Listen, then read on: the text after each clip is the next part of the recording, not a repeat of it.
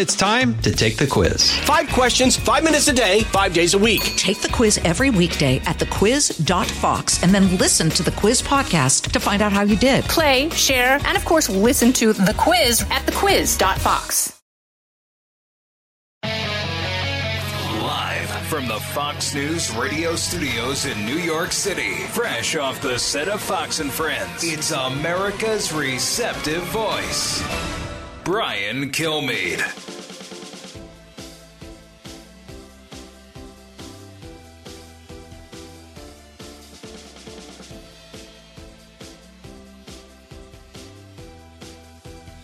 Thanks so much for being here, everybody. It's the Brian Kilmeade Show, 1-866-408-7669. Lieutenant Colonel Alan West at the bottom of the hour. And, of course, you can always write me at briankilmeade.com. A lot to discuss today. We are also monitoring different events. It looks like the president's almost set to come off vacation. Can you imagine that, having a major legislative win for in his mind, and then taking another week off instead of going out and keeping momentum around it? Big primary day in New York, big primary day in Florida. So let's get to the big three. Now, with the stories you need to know, it's Brian's Big Three.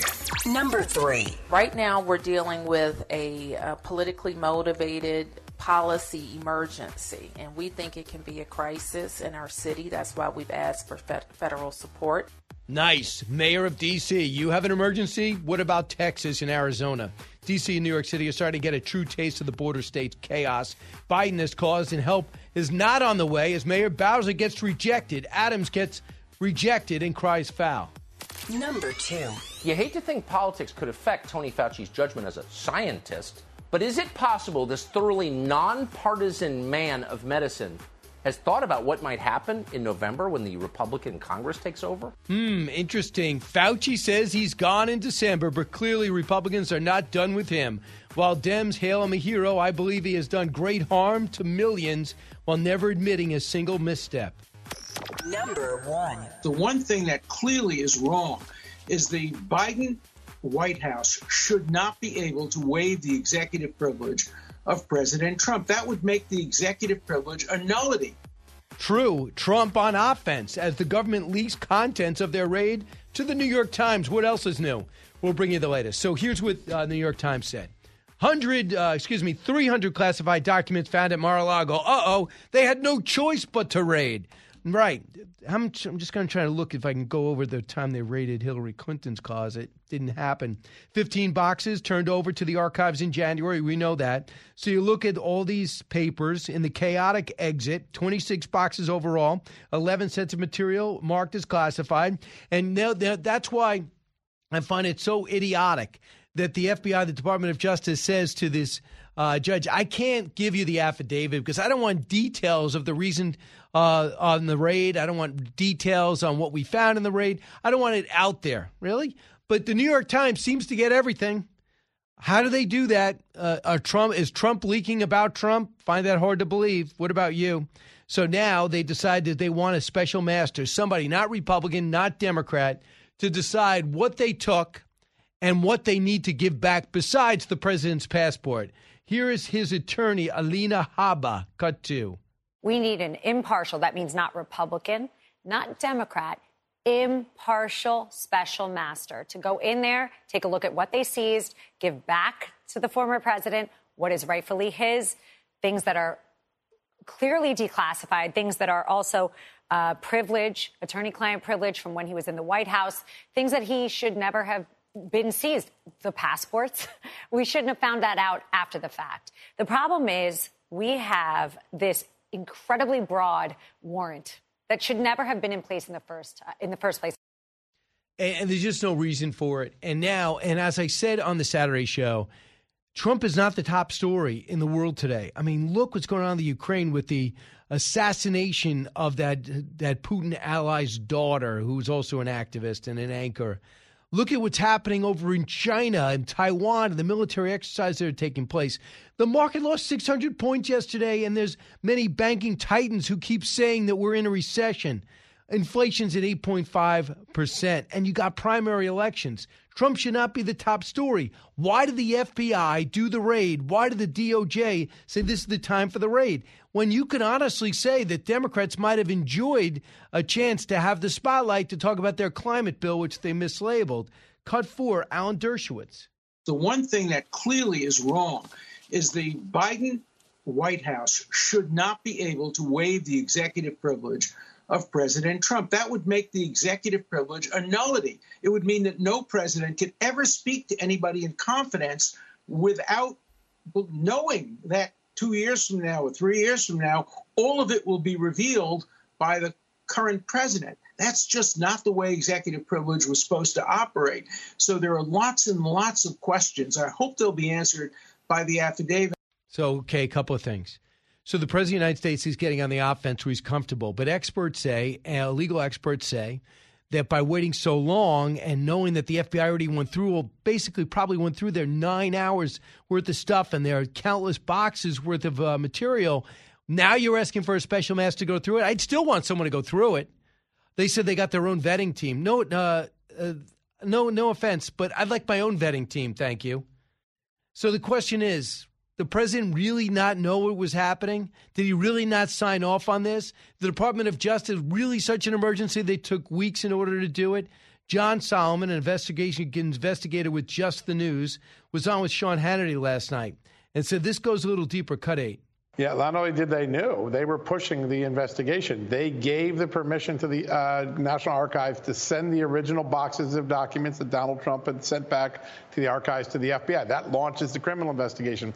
They then give the archives the permission, Joe Biden's blessing, to waive the president's best legal defense by saying you can't claim executive privileges over this. The current president will not allow it to happen. All that occurs long before a grand jury drops a subpoena on President Trump's lawyers in May and June, and long before the raid. The Biden White House is at the ignition point of this investigation. Yeah, and here we go. They are the ignition point, and that'll be exposed. See if the New York Times, Washington Post wants that story. The other big news that happened yesterday, I think one man who's done more damage while looking as though he's helping more is Anthony Fauci, to this country and to this people. Think about this. Don't wear a mask, wear a mask. Get a shot. This is a vaccine. This is a pandemic of the unvaccinated. 6 feet apart or else you can't go to school. You better stay out of school. It's not safe. You better not go have a family get-together. It's not wise. 54 years in government, 38 years leading the National Institute of Allergy and Infectious Diseases. He feels as though he was on top of the world, should never be questioned. And if you are questioning him, you're questioning science. That is not true, and we never knew it was true, but accepting it as true is almost every Democrat on the planet. But when you realize that the vaccine, as well intended as it is, could not handle, and I'm sure it saved lives, but could not handle any of the variants. And when you tell me to get a booster, you better understand, too, that there's a little bit of a physical risk to it, but never acknowledging that physical risk, never acknowledging there might be a medication that he is not involved in that might be effective. Here is Anthony Fauci talking about how he can't believe his critics, and we shouldn't either. Cut 9. What has spilled over and really in many respects impeded a proper response to a public health challenge is something that we see that goes well beyond public health. It's a complete distortion of reality. I mean, a world of where untruths have almost become normalized. People that don't believe him, for example, that he had anything to do with gain-of-function research. He is not curious about the origins of a virus that caught him totally by surprise, and then quickly distanced himself from any ineptness that was associated with the CDC or FDA. Here is Senator John Kennedy about what Anthony Fauci could be looking at now that he's retired if Republicans gain control. Cut 12. I don't hate anyone, and that includes Dr. Fauci. He has decided to retire in December, and I wish him well. However, unless you do your research on Twitter, you know that the American people have many, many questions about how Dr. Fauci, other public health officials, and our government handle the pandemic. And getting answers to those questions from Dr. Fauci and others has been like trying to slam a revolving door. Now, the Democrats are in charge. They refuse to press, but the Republicans will. They will. Rand Paul said this in a tweet. Fauci's resignation will not prevent a full-throated investigation into the origins of the pandemic. He will be asked to testify under oath regarding any discussions he participated in concerning the lab leak. He never has, evidently, he has never reported to the House. We'll see if he'll do it now. Dr. Scott Atlas, Dr. Fauci was very critical of him, as was Dr. Birx. He was steadfast. He went there to the White House so the president could have somebody he could speak to there. And then he left when the president left. Cut 14. I'll say his legacy is presiding over the greatest debacle in public health history because his recommendations were implemented, and those implementations of the lockdowns and the school closures that he recommended, along with his underling, Dr. Birx, failed. They failed by the data to stop the spread of the infection. They failed to stop the known vulnerable to die from dying, and they inflicted enormous harms. They spared the affluent and the elite at the sacrifice of the poor, minorities, and our children. The sinful and long-lasting damage to our children is one of his legacies, because those policies of masking, isolating, and quarantining healthy children introduced massive fear in them, damaged them really to make them think that they're vectors of disease and everyone's a danger for them. We haven't even seen the tip of the iceberg of that damage. You got to see, I mean, I walked on planes. People are still wearing masks, walking around the airports. I'm watching idiots walking around outside with masks on by themselves, in cars by themselves. That's the paranoia that Anthony Fauci thrust on everyone. Remember? Wear 2 masks. And then we had Dr. Birx one time tell me on television, consider goggles, because some of the disease could come through the eyes. Those are the idiots that just tried to destroy our lives in an effort to evidently save us over the last 2.5 years. And that's what Anthony Fauci brings. All types of conflicts. And now at 82 years old, he says it's time for him to move on to do something else. I find that hard to believe. You wait till 82 to decide you want a second career. Meanwhile, I'm sure he'll just make a ton of money making speeches to people that think he walks on water when we all know he doesn't. This is the Brian Kilmeade Show. So glad you're here. At the bottom of the hour, I bring you up to date on what's happening in Ukraine. Other challenges that are happening with the Iranian deal we're about to sign on, as well as Florida politics with the former Florida Congressman, Colonel Allen West. You listen to the Brian Kilmeade Show. A radio show of the people, for the people. You're with Brian Kilmeade. The Will Cain Show is now dropping 5 episodes a week. Join Fox and Friends weekend host Will Cain as he tackles the latest headlines from his unique perspective, along with thought-provoking interviews with leading figures and live calls from viewers and listeners. Listen wherever you download your favorite podcasts.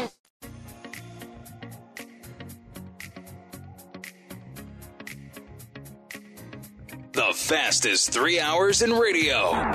You're with Brian Kilmeade. Right now, we're dealing with a politically motivated policy emergency, and we think it can be a crisis in our city. That's why we've asked for federal support, and we will continue to do that. We think that cities alone can't solve a broken immigration system. But having said that, we are going to do everything that we can to have a humane setting for people who are coming through our city to their final destinations.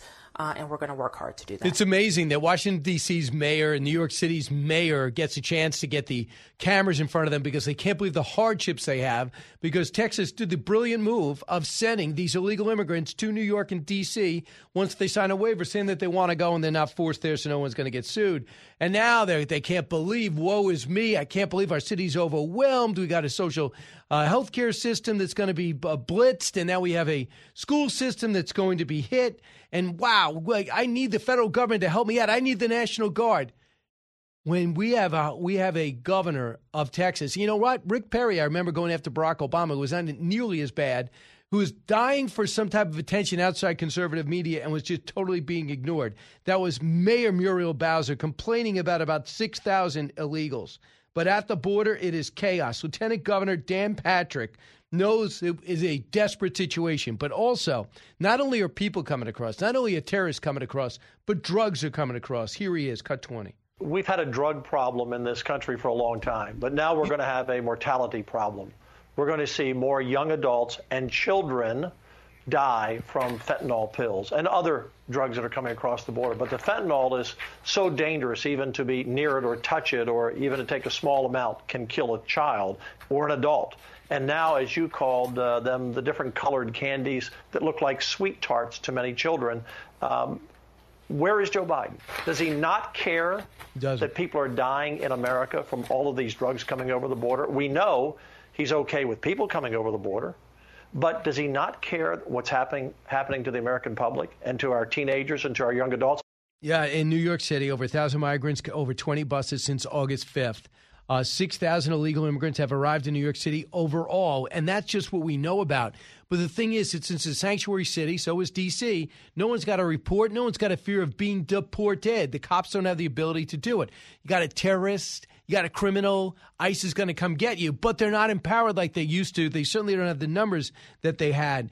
Overall, just last month, in a month usually so hot, not many people cross, 199,976. And put 200,000 minimum of gotaways, let alone the people that come across by drug traffickers who come into our country to sell, because sadly, as in America, we are very good customers. Ron Vidiello, the former Border Patrol chief, cut 19.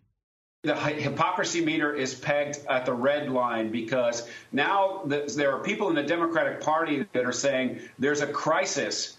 There's a crisis brought by thousands and thousands of people coming across the border illegally every single night on the southwest border. And a couple of hundred or a couple of thousand people coming to D.C. is now a crisis. So somebody in the party, not the president, not the secretary, is saying that they have a crisis.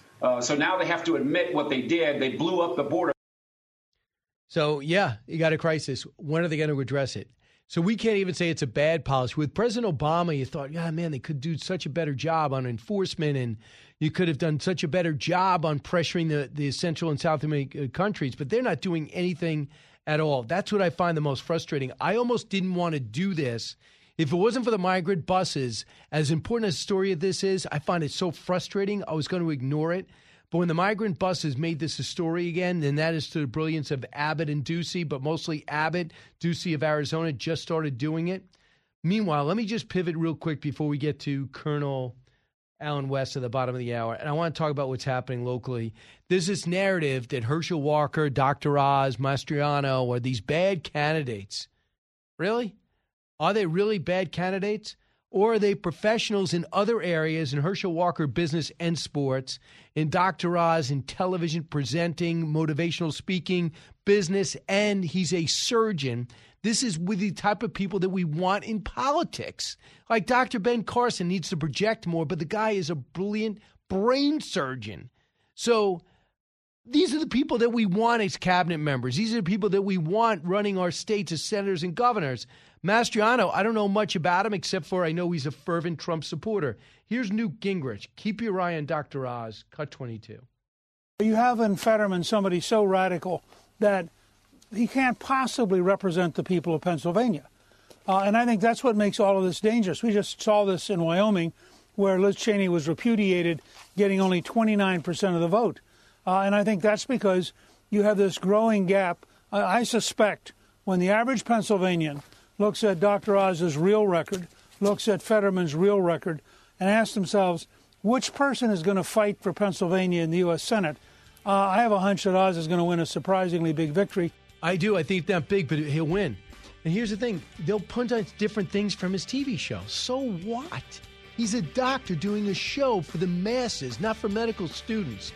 He'll talk about everything. So, Brian Kilmeade.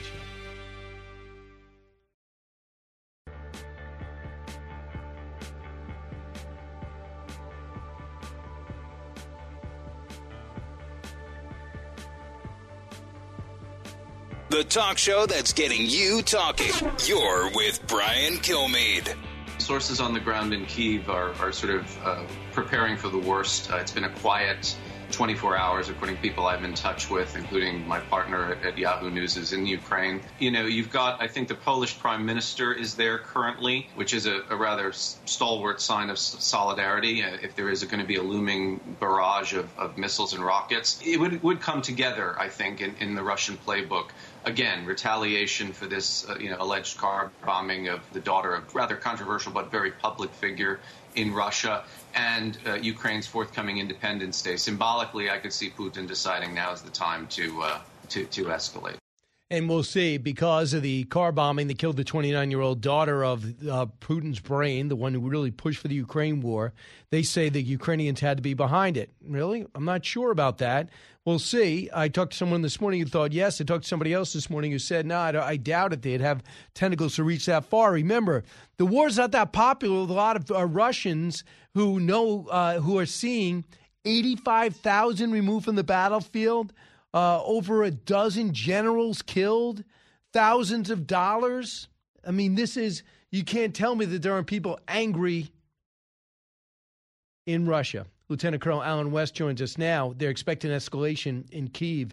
Colonel, from your experience in the region, from you watching this war for the last 6 months, did we make the right move saying everyone out of the embassy? Yeah, I think you might be getting to that point. If you have intel on the ground that says that you're going to see a larger increase of Russian shelling and bombardment, and we know that it's pretty much so indiscriminate. It's not like they're using precision munitions. They're just lining up artillery and bombarding areas, and they're going after civilians. So I think that might be a key aspect. But then we also have to, be able to show, stronger resolve. And this whole thing about the 29-year-old daughter, what would that have gained Ukraine to do something like that? I think that, you would lose the moral high ground. You would be seen more so as fighting an insurgency going after the Russian people. So perhaps this was something that was going on internally in Russia. But, Putin, like Rahm Emanuel, never let a good crisis go to waste. And I'm sure he'll try to use that to his advantage. Here's Michael Weiss, who you just heard from. He's a senior correspondent for Yahoo. Cut 30. Well, her father, Alexander Dugin, is Russia's foremost fascist ideologue and philosopher. For many, many years, he has been advocating a Russian conquest of Ukraine. He doesn't believe in the existence of Ukraine as an independent sovereign nation state. And frankly, he makes Vladimir Putin look kittenish on the issue of war. So for him to say that now is the time for Russia to go all out, possibly what he means by that is a full-scale mobilization, a total declaration of war. Remember that the Russian campaign is still couched as a, quote, special military operation. It is not a war by their definition, is not surprising. So that's where we're at right now. You also have a very frustrated Russia, I imagine. They have not moved anywhere in about a month. Have been able to make progress, and it looks as though the Ukrainians are in penetrating in some guerrilla warfare into Crimea, to using drones to blow up a couple of ships, damaging ships in the Black Sea, and moving in Kherson. I don't want to paint an overly optimistic picture, but the Russians don't have a lot to be happy about, you wouldn't think. No, they don't, and I think time is on the side of Ukrainians, and again, they're using the guerrilla tactics. They're more so going to ground and fighting what you would see as a classical insurgency against the Russians, and I would say it would not behoove the Russians very well as you're getting ready to move toward winter and start to push more forces into the area. And, in eastern Ukraine, I think it bodes well for the Russians because they have shorter supply lines. But as the Russians try to push deeper into Ukraine, they're going to extend those supply lines, and they're going to make themselves even more vulnerable to, guerrilla-style attacks. Yeah, I guess we're witnessing now. There's a fear among some Ukrainian officials that, led by Jake Sullivan, they're going to force Ukraine to say, end it here. We're going to let the Russians keep what they got. Let's just end this war here before the election. Is that a legitimate fear? Well, I'm sure it is, and I will tell you what, if I'm Taiwan, I'd be really concerned about that, because basically what the Biden administration is saying is they don't care about the sovereignty of nation states, and we know that the Biden administration doesn't care about the sovereignty of the United States of America. So if they're willing to say, just give up a portion of your country and call it a day, that's easy for them to say to the Ukrainians, but that's not something that the Ukrainians want to accept. And furthermore, you think about the restraints and constraints that's going to put on trade and things of the sea lanes of commerce for them as well. So there are many long-term ramifications for them to just say, let's just, take it what it is for today and lose our sovereignty. So there's a little battle between the states. I think the President of the United States has done that uniquely. But the states are now warring with each other when it comes to illegal immigrations. Yours in Texas is being overwhelmed, so they're shipping them to New York City if they want to go, and let everybody else understand what the border states got to deal with. Manuel Castro is in New York City Office of Immigration Affairs. He's outraged in New York City. Cut 18. Unfortunately, Governor Abbott is using this for his political reelection, and that's unfortunate. Instead of making sure he's coordinating with other states, making sure that he is providing assistance, he's making the situation worse. He's hired a private security firm, a number of bus companies that are peers, and has made them sign non-disclosure agreements, so we don't have any information from them. He's trying to make this as chaotic and disruptive as possible for the cities that are welcoming asylum seekers. Do you really think that's Governor Abbott trying to get reelected? Some people could say this is political optics, political gimmicks. I'm a rule of law person, and you know me very well, Brian. And I think that right now nobody is standing up for the rule of law, and the people that are being hurt are the folks that are being trafficked, sex trafficking, the fentanyl issue, and, of course, the safety and security. When I see those buses ending up in New York City or Washington, D.C., and you're talking about single military-age males, that's not a good thing. If you're going to bus illegal immigrants, and let's get rid of the asylum seekers, the migrant talk, we're talking about 800,000 gotaways. We don't know where they are. And as I've shared with you before, 800,000 gotaways, illegal immigrants that we don't know who they are in the United States of America, that is a number bigger than the active duty strength of our United States Army and Marine Corps. Someone has to stand up for the rule of law and do what is right. Sanctuary cities are wrong. Busing illegal immigrants all across this country is wrong. Flying them all across this country like the Biden administration is doing is wrong. So who's going to stand up for the rule of law? Who is? Because Governor Abbott can't get anybody's attention in Washington. He's using Texas Rangers, National Guard. So there's bus paying for these buses. Are the Texas taxpayers getting fed up with Abbott's decisions to do this? I personally back it up. Yes. I think it's a good move. But are they getting upset? Yes, they are, because what we are saying is that if you want to get the attention of the Biden administration, bus them on a very short trip back across the Rio Grande. That will get their attention. We just saw an incident, and I'm sure you saw it as well, reported on Fox News, where you had the United States Border Patrol unlock a gate on private property to allow illegal immigrants in. This is undermining the safety and security of our state of Texas. We're the number one state for human and sex trafficking. Texas has the top two states for sex trafficking, Dallas and Houston, but yet we have Border Patrol agents opening gates on private property. No, we have got to do what is necessary to make a stand. And I got to tell you, that's where the governor should make his play, and saying that if you don't want to protect the borders, I will deport people because you're failing in your constitutional duty. But how do you do that? But the federal government's going to stop him from doing that. If he just puts these guys on buses and turns them around, the federal government say, no, they can stay. We just saw them unlock a gate. Why wouldn't you think they'd turn around a bus? Because I think that right now you're seeing what is called, a nullification of the Constitution. The federal government is supposed to guarantee to every state a protection from invasion.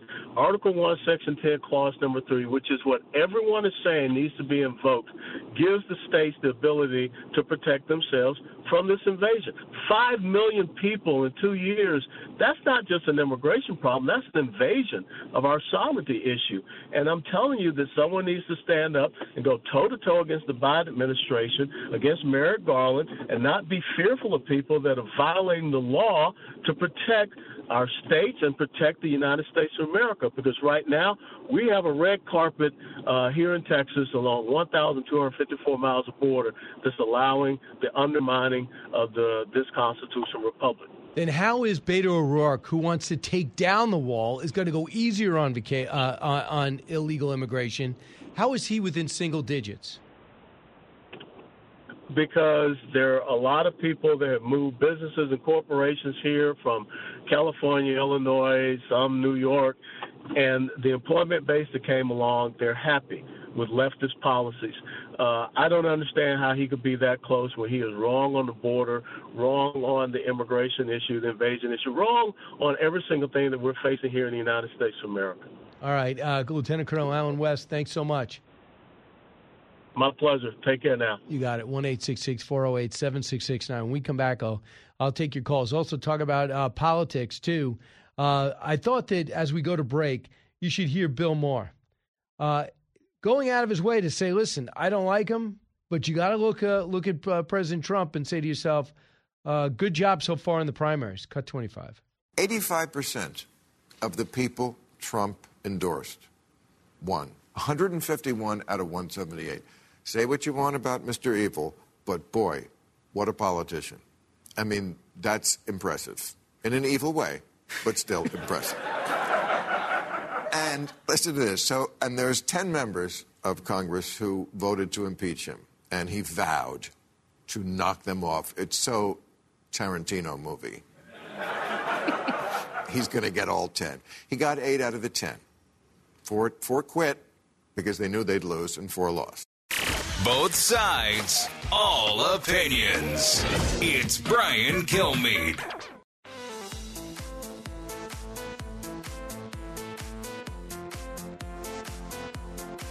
He's so busy, he'll make your head spin. It's Brian Kilmeade. So it's easy to criticize, but they're really criticizing science.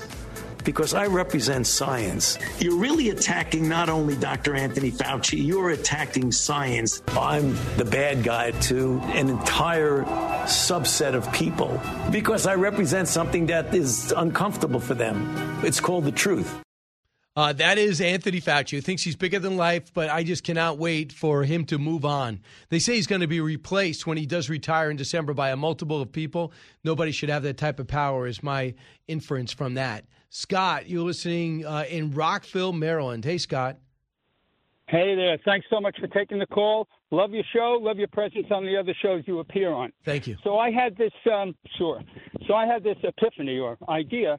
Why not states such as, say, Arizona and Texas, for instance, who are most troubled and affected by the current situation on the border, create a NATO-like bloc to do just what you suggested. Put the illegals on buses and send them back to Mexico. If one state does it, and Texas is obviously a perfect paradigm, if you will, that's powerful. But if you have a block of states that represent tens of millions of folks, I think that would send as clear a message as you can possibly transmit to the federal government. I think that would be great. So the federal government's got to be on top of it because we watch them open the gates and close the gates, and they just trump the state. So what if they say you can't turn around? By law, federal government, if they get here, they get to stay. You can't do that. It's like if you come up in Florida and you wash up on a raft, they say if you put 1 foot on land, you are now can stay, or you're going to be able to be processed and apply. If you just put that person back on a raft and send them towards Cuba, that would then be illegal. You lose your power. So that's the one thing you got to worry about. Thanks so much for the call. I'm getting a lot of emails from you guys, too, at BrianKilmeade.com. One is from Dawn. Dawn says, I wonder if Airbnb could use the White House. It's rarely occupied. You know what she's saying? The President Biden is never there. He's been on vacation. Then he was at a friend's house in South Carolina. And you might as well rent it out if no one's going to be there. Hey, listen, I hear you. You don't have to convince me. What about abortion? So everyone's focusing on the fact that part of the rebirth of the Democratic Party that's giving them hope to holding on to the Senate is abortion because Roe v. Wade could be illegal in your state. It's up to the states to make that decision. Lynn writes this, Brian, would it be advantageous for the right to adopt a campaign position of let's work together on a state level to craft abortion right that works for all, rather than getting beaten over the head for defending national level decisions? The national decision afforded each state the chance to have the conversation on abortion should be handled at the state level, and we should use that to deflect criticism and promote the drive for the equitable solution via a state level democratic process. Do you think that's a moderate, is that a chance to galvanize people? possibly, if I would, I mean, look at what Glenn Youngkin did. He said 15 weeks. Now, the Republican position is pro-life, 0 weeks. You just don't want it. But he's saying, no, listen, I'm from a purple state. I know not everyone agrees with me. 15 weeks. So what about the silent majority when it comes to this election? Courtney writes, the problem with the silent majority, she says, is silence. Silence has caused the younger generation to believe what they hear and see in the media. Want to affect common sense change? We cannot be afraid to speak anymore. This means speaking up for our communities, even when it's hard and unpopular, not just on Fox News. I hear you. So you could be the silent majority, or you could be the majority that speaks up. It gives people a better perception of the reality. Keep in mind, too, I made a statement this morning that Pennsylvania's landlocked. I meant from oceans. They said we have lakes. I get it. Illegals versus our vets. Brian, I am the wife of an Army vet who has dementia and Alzheimer's disease and has yet to live in an assisted living village going on 3 years now. I have applied for financial assistance with the VA to help the cost of getting in there. We don't have the money, but we have all this money for all these illegals. I understand, Elaine. It's got to be extremely frustrating. This is another one about an email that's coming in just saying illegal immigration should be the number one issue. My problem is, Lynn, is that it's not the number one issue in almost every survey I see, and it drives me crazy. I think it's 7th in the last one I saw. How could that not be a number one issue? Even if you're in Maryland or if you're in Washington State, you have these issues of homeless, these buses, these planes flying into your city, your state. Your taxpayer dollars are going to go to support them. Now they're getting phones, they're getting health care, they're getting schooling. Meanwhile, most likely, unless you're in places like Florida, your state is underwater. You have to balance the budget technically, but you can take out loans to sustain itself. But a lot of that money goes to social programs for people who don't belong here. That's what I find unbelievably frustrating. So, quick personal note. If you want to see me in action, I hope you do on stage. Go to BrianKilmeade.com right now. If you're in Albany, if you're in Brandon, Albany, September 8th, Brandon, Mississippi, November 12th, or Tulsa, Oklahoma, November 13th. We have a red, white, and blue night, a chance to talk about my books, our march through history, and a pushback on 1619 and an underlining of 1776. You listen to The Brian Kilmeade Show. Don't move.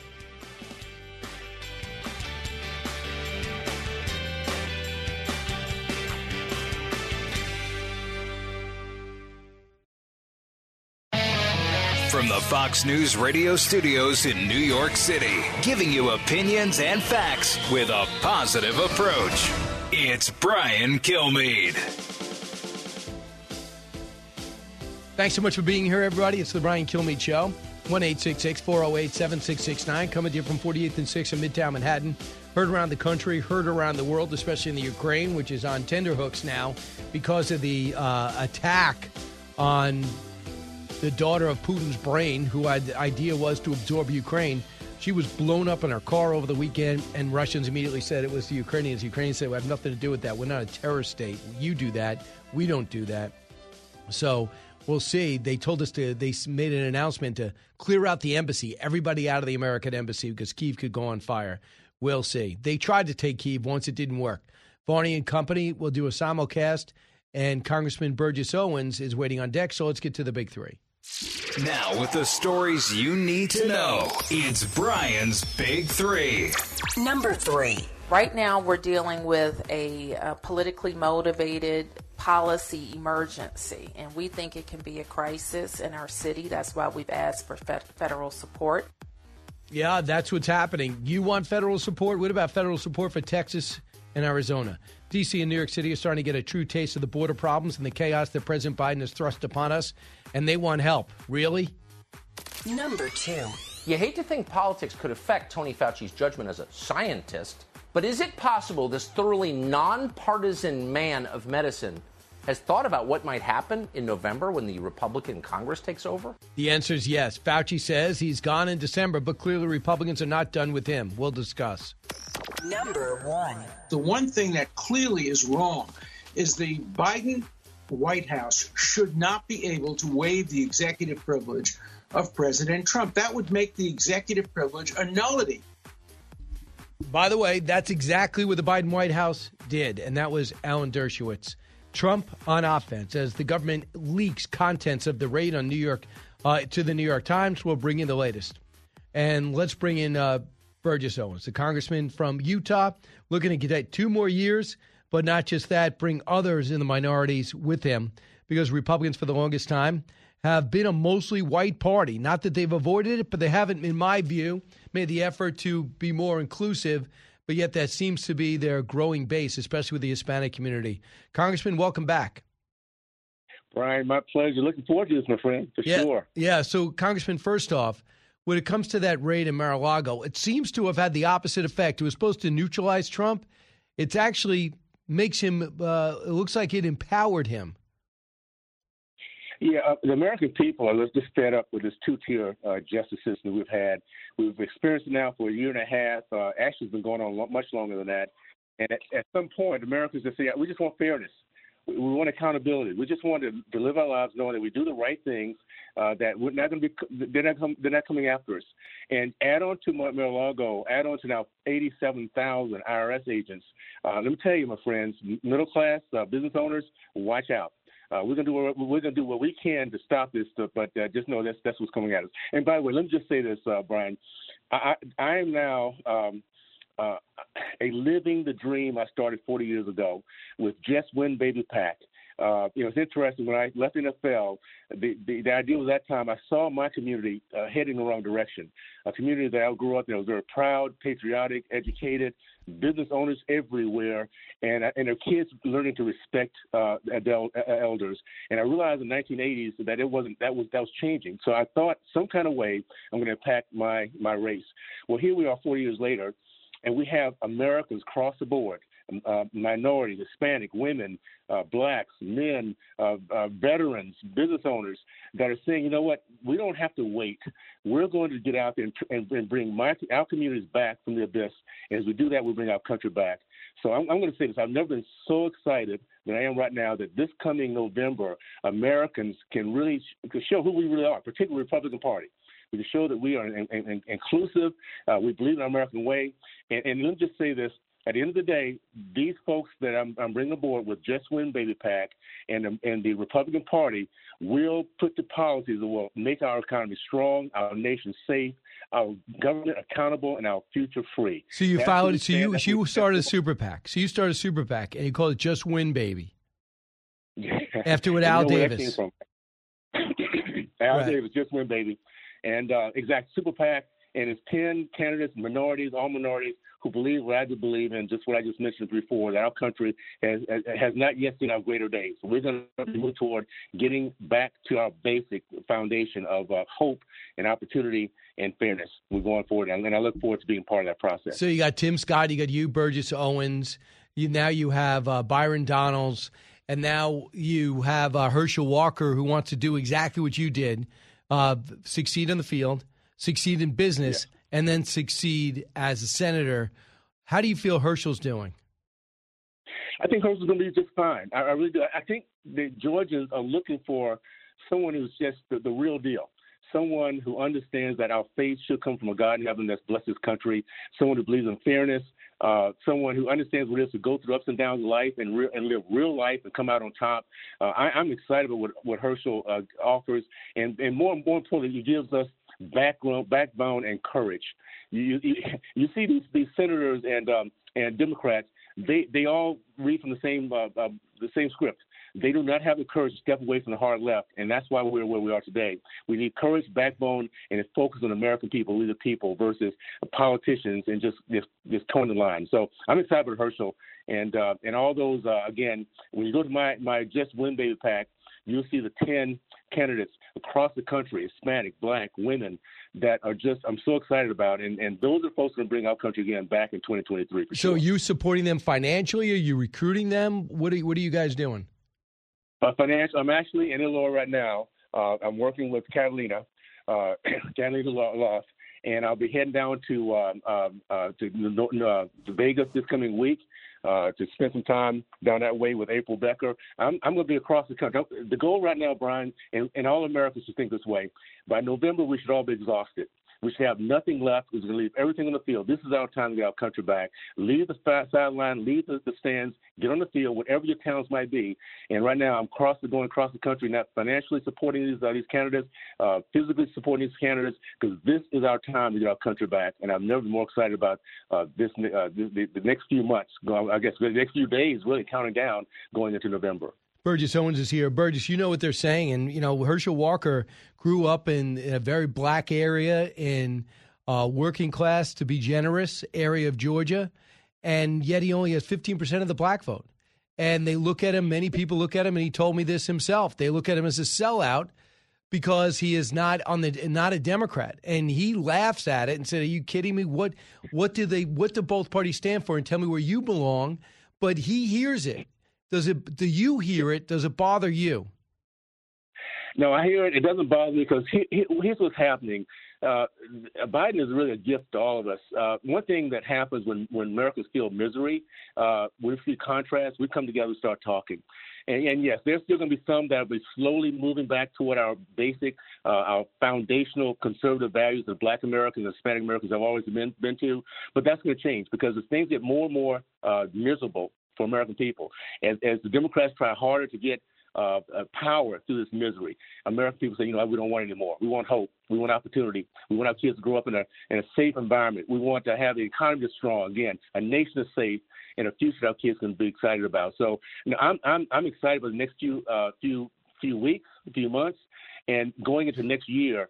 Believe me, our country's coming back to our foundation. So for those who might be laggards, that's okay. Hang in there. Miracles coming your way, and eventually you'll see the Republican Party has the answers for us. Right. So Mitch McConnell came out and he basically said it's going to come down to candidate quality, and it's going to be 50-50. It's going to be razor close. Fine. I'm surprised, Mitch McConnell. I know he's low-key by nature, and I understand he's in his upper 70s. But shouldn't you be somewhat of a cheerleader for your side? I mean, why sit there and be we have enough analysts in this world, don't we? Yeah, no, you do think so. That's what leadership's all about.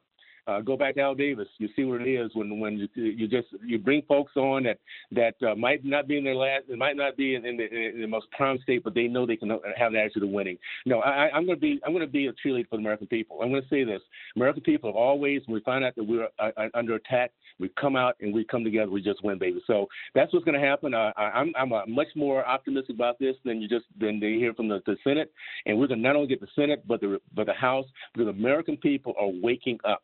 There's nothing more powerful than we the people. We realize that we're under attack, that we have a leftist, Marxist left that does not want us to win. Right. That's against faith, free market education. So we're going to be okay. You got April Becker you're supporting, Nevada's Congressional District, 3rd District. Anna Paulina Luna, Florida's Congressional District 13. John James trying it in the House, got very close in the Senate from the 10th District in Michigan. That'll be a tough battle. Rod Durilis in Florida on the 22nd District. That might be the one Alan West is from. So Casey Garcia is there, and Catalina Loff is there, as well as Jennifer Ruth Green, Tamika Hamilton, Wesley Hunt, who seems to be a shoo-in now. They won the primary, and Monica De La Cruz. So all these Burgess Owens are on your starting lineup for your brand new super PAC, correct? Absolutely. Just keep in mind, there's over 80 Black Americans that are Republican running this time around. And what I did, I vetted and talked with the ones we feel we can have bring across the line. Imagine bringing these 10 candidates across the line with us. I'm going to ask Americans to listen to this conversation. Go to Just Win Baby PAC. Now is our time to show America what the Republican Party has always been about. It's inclusion. It is actually the idea that America is the very best and will continue to be the best with the best policy. So, again, Brian, if those are listening, remember this: economy is strong, a nation is safe, a government is accountable, and a future is free. That's the Republican Party, and that's these 10 candidates that we bring across the line in 2023. Congressman Burgess Owens, last question to you has nothing to do with politics. NIL, name, image, and likeness. How do you feel about that in college sports today? Oh, boy. Brad, I wish I could answer that. I just have not paid a lot of attention, unfortunately. Let me ask you, how do you feel as though you should have been paid in college? You know what? I would say things have changed, yes. I mean, it's a big business now. When I came through, the basic bottom line was to get a college education and move on. It was not about NFL at the time. Things have changed, and we have to make sure we do have a balance that talent that's on the field can get some type of enumeration, of course, without destroying the game. And that's the balancing we have to do. And I think that's many of us in Congress now having these conversations to figure out how to make that balance work across the board, keeping it fair with all those that are involved in this process. I hope you're involved because Congress is taking it up because it is out of control right now. There are no rules. So hopefully you'll take it up if you can do what you did last time, and that's win this election. Congressman Burgess Owens, thanks so much. Thank you. I appreciate the opportunity, my friend. Bye. All right. You got it. When we come back, I'll take your calls, 1-866-408-7669. Who you like, Adams or Abbott, in this battle of illegal immigration? And when it comes to Anthony Fauci, is his legacy something that is going to cost him big time? For me, the answer is absolutely yes. You listen to The Brian Kilmeade Show. Newsmakers and newsbreakers. Hear it first on The Brian Kilmeade Show.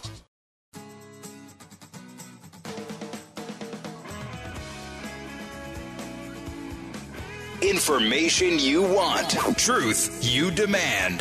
This is The Brian Kilmeade Show. Unfortunately, Governor Abbott is using this for his political reelection, and that's unfortunate. Instead of making sure he's coordinating with other states, making sure that he is providing assistance, he's making the situation worse. He's hired a private security firm, a number of bus companies, it appears, and has made them sign non-disclosure agreements, so we don't have any information from them. He's trying to make this as chaotic and disruptive as possible for the cities that are welcoming asylum seekers. Oh, please. What he's trying to do is get everybody's attention, and why should Texas be bearing this burden? You heard Colonel out west, who ran for governor, said that, listen, we should turn these guys around as soon as they cross the border and sent over. As far as I know, the federal government would stop the state from doing that, just like they opened up the fence last week in the Rio Grande Valley. Eric, listen on WNIS in beautiful Virginia Beach. Hey, Eric. Hey, thanks for having me on. So I was doing some research, and so 90% of Republicans and 70% of Democrats support term limits. And in the 90s, they picked up like 50 seats or something like that. And I really think if we want to go towards the middle and win this election, win the general election, we can put it on the floor for a vote, and then we'll have, cannon fodder for the ads in 2024 for the people that vote against it. But if we really push the term limits, I think we'll get a lot of bipartisan votes and pick off, the 1 in 200, the 1 in 100 people we need to win some of these close races in the Senate. Well, it'll be interesting, and especially in the House, these people just stay there forever. We're looking at Nadler in his 70s now, late 70s, Maloney late 70s, Clyburn 80s. I mean, come on, move over. It's never supposed to be that. John, listen, WDBO in, DBQ over in Iowa. Hey, John. How you doing, Brian? Yeah, I was listening to your program to Fox and Friends earlier today, and I was interested in the piece about the drugs distributions in California. And I can't understand really why the government can't do more. We lose about 100,000 people a year to overdoses of these drugs, but that doesn't include the ones that are getting run down on the highways or are getting killed in drive-bys from gang wars and turf battles and so forth. So if they really want to do something to try to put a stop to this, why don't they write some legislation that would make heroin, fentanyl, cocaine, and all forms of methamphetamine weapons of terrorism, and basically arrest anybody that's involved in the manufacture, distribution. Listen, John, you approach it as like a rational human being. What people would know that China's manufacturing it, giving it the cartels, and doesn't even bolster the border. When they get with China, there's no proof that they even bring up fentanyl manufacturing. Number two, when it comes to the cartels, you don't even have pressure on the Mexican government to see how we can help suppress that, and then they don't build up the border. So you're looking at this as a rational human being saying we got to stop this, but there's no interest in stopping it, and I can't understand why. If that doesn't lose you the suburban vote, I don't know what does. Because it absolutely should. Thanks for the call, John. I appreciate it. Because, by the way, the suburban vote did leave Trump, especially suburban women. But if he emphasized the fentanyl, if he sees what's happening now in these communities, they target these areas. And as people, for example, not just addicts. Yeah, I understand this is acceptable. They're buying more drugs. But let's say you want some Ritalin because it helps you focus. So you get a friend of yours to give you some of your ADD brother's Ritalin. Well, it turns out that Ritalin manufactured or bought on the internet might have fentanyl in it because it's not coming from a prescription, which a lot of people get their medication off label. And next thing you know, they are dead. And you wonder, did he have a drug problem? Did she have a drug problem? The answer is no. Fentanyl's out to kill you, not addict you. If you are addicted, that's great. But better yet, from China's perspective, they better us. They much more would like us dead. That would be key. Hey, go to BrianKilmeade.com. I'm going to be on stage talking about all things red, white, and blue, including my books, President and Freedom Fighter. I'll be at the Egg in Albany. Go to BrianKilmeade.com. I'll see you September 8th. Don't move. When we come back, take more of your calls and go through our emails. This is The Brian Kilmeade Show.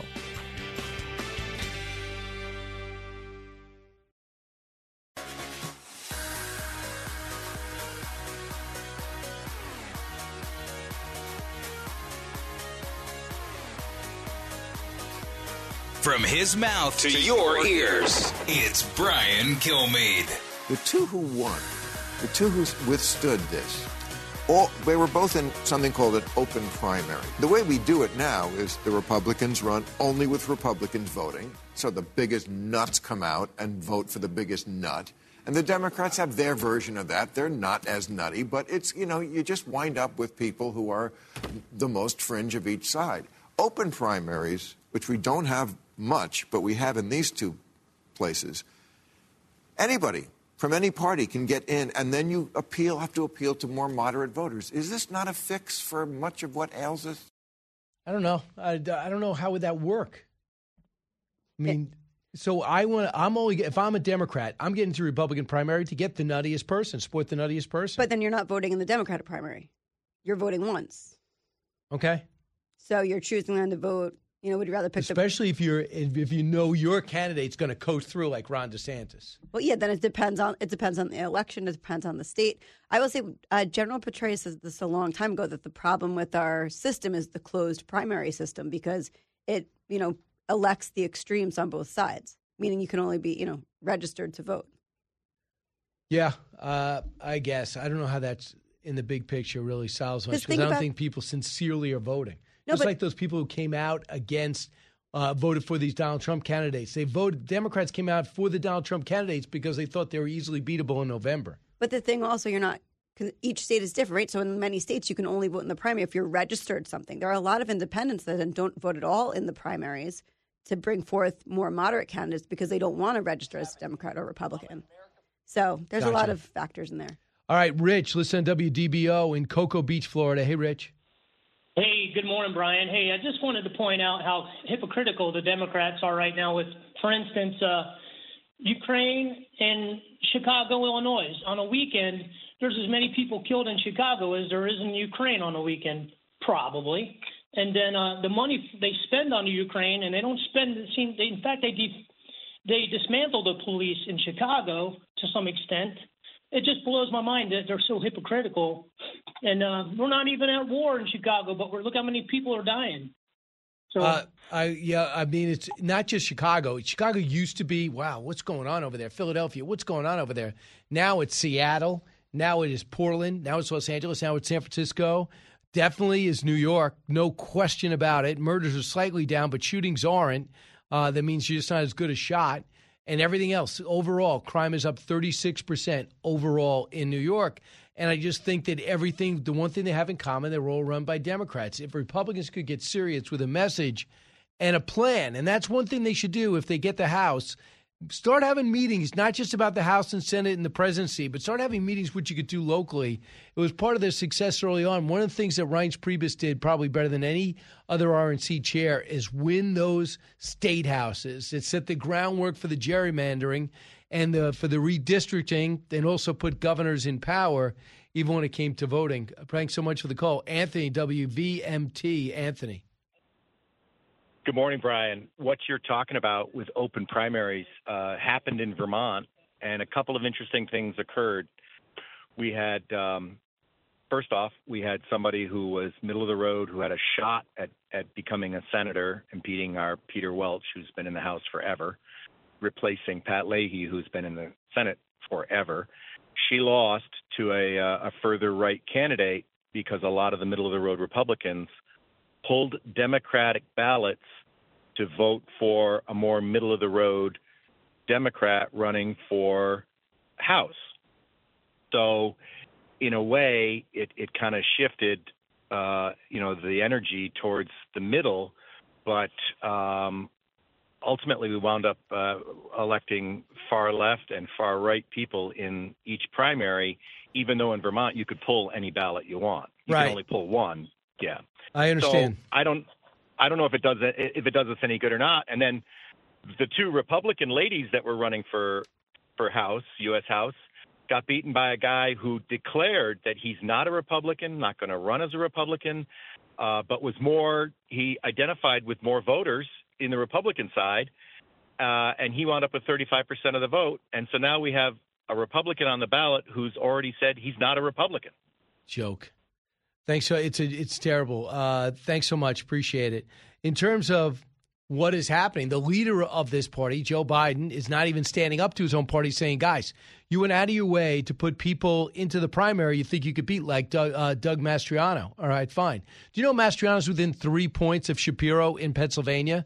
And they went out of their way to put some other radicals in there in Colorado. And I think they're doing quite well, too. So your own nightmare that you authored might be coming together.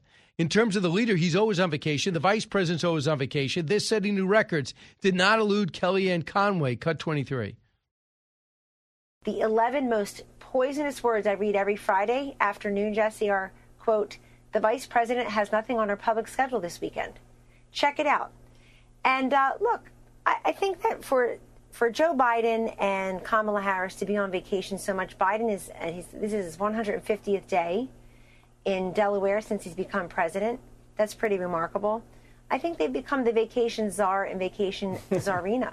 And it comes at a time when majorities of Americans say they're suffering, they can't pay the bills, they're truly pessimistic and worried about their own economic situation and that of the nation.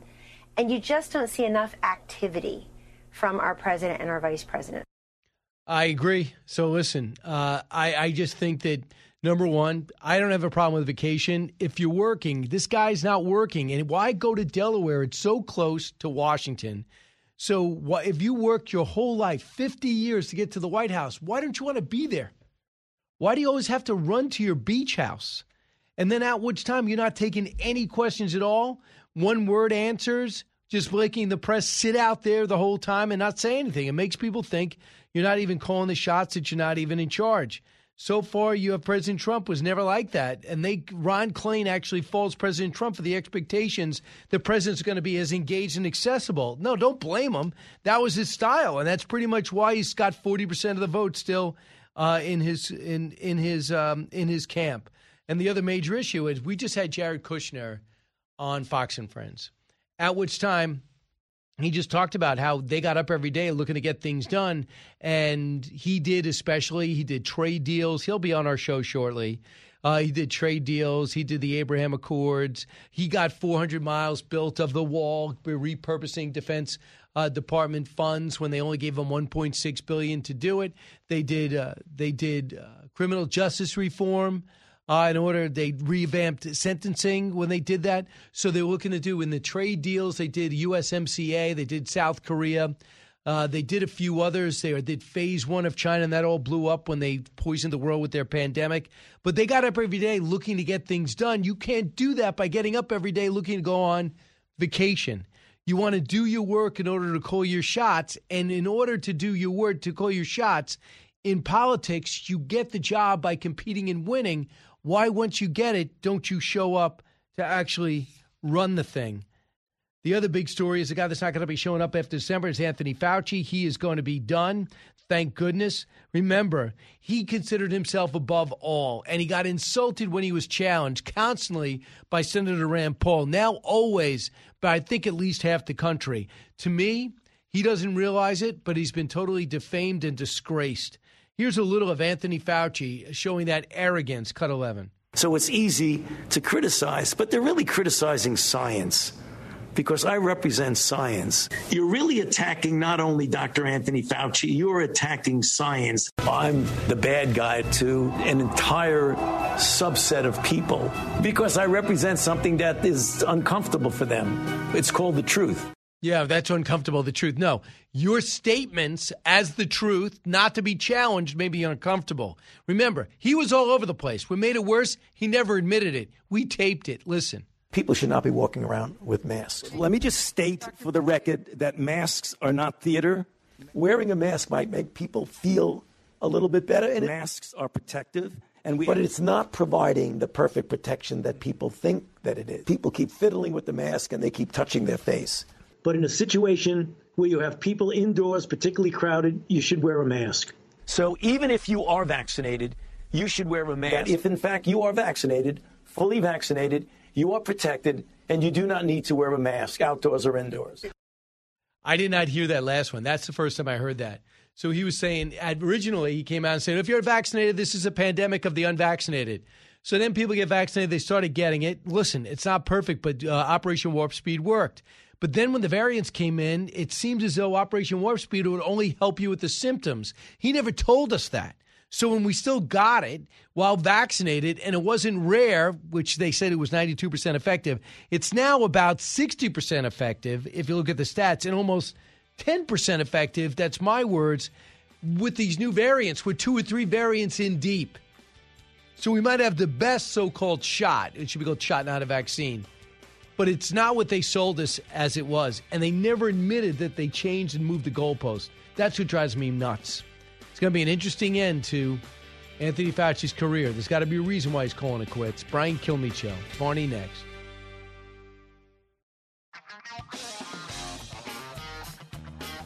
Now the Brian Kilmeade Show joins Fox Business's Varney and Company with Stuart Varney, live on your radio and on Fox Business. Here's Brian Kilmeade. Yeah, we got a few seconds. Then we're going to go back and dive into immigration. Stuart Varney on FBN, the fast-growing cable station in all the country, although we're streaming as much as we're watching cable these days, and we got to wonder how long we're going to pay that cable bill.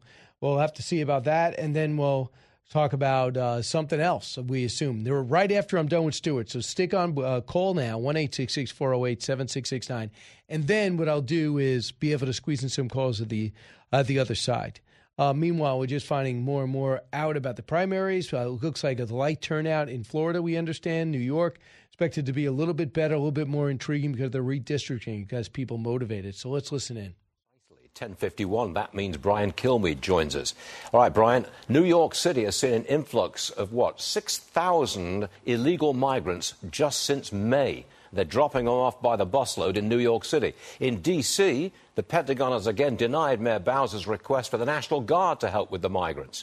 Why did these places declare themselves sanctuary cities in the first place? Because they want to be politically correct. You look at Chicago, you look at all these other left-wing run cities. They said, we're tired of these great people, and they might be, feeling as though they could be arrested and deported at any moment. So if you stay, the cops now know they can't arrest you unless you're breaking the law. By being here illegally, if you're a sanctuary city, you're not breaking the law. So now, if you come here illegally, you can stay. So when Governor Abbott said, okay, we'll send you some illegals since we seem to have some extra, and now they're complaining.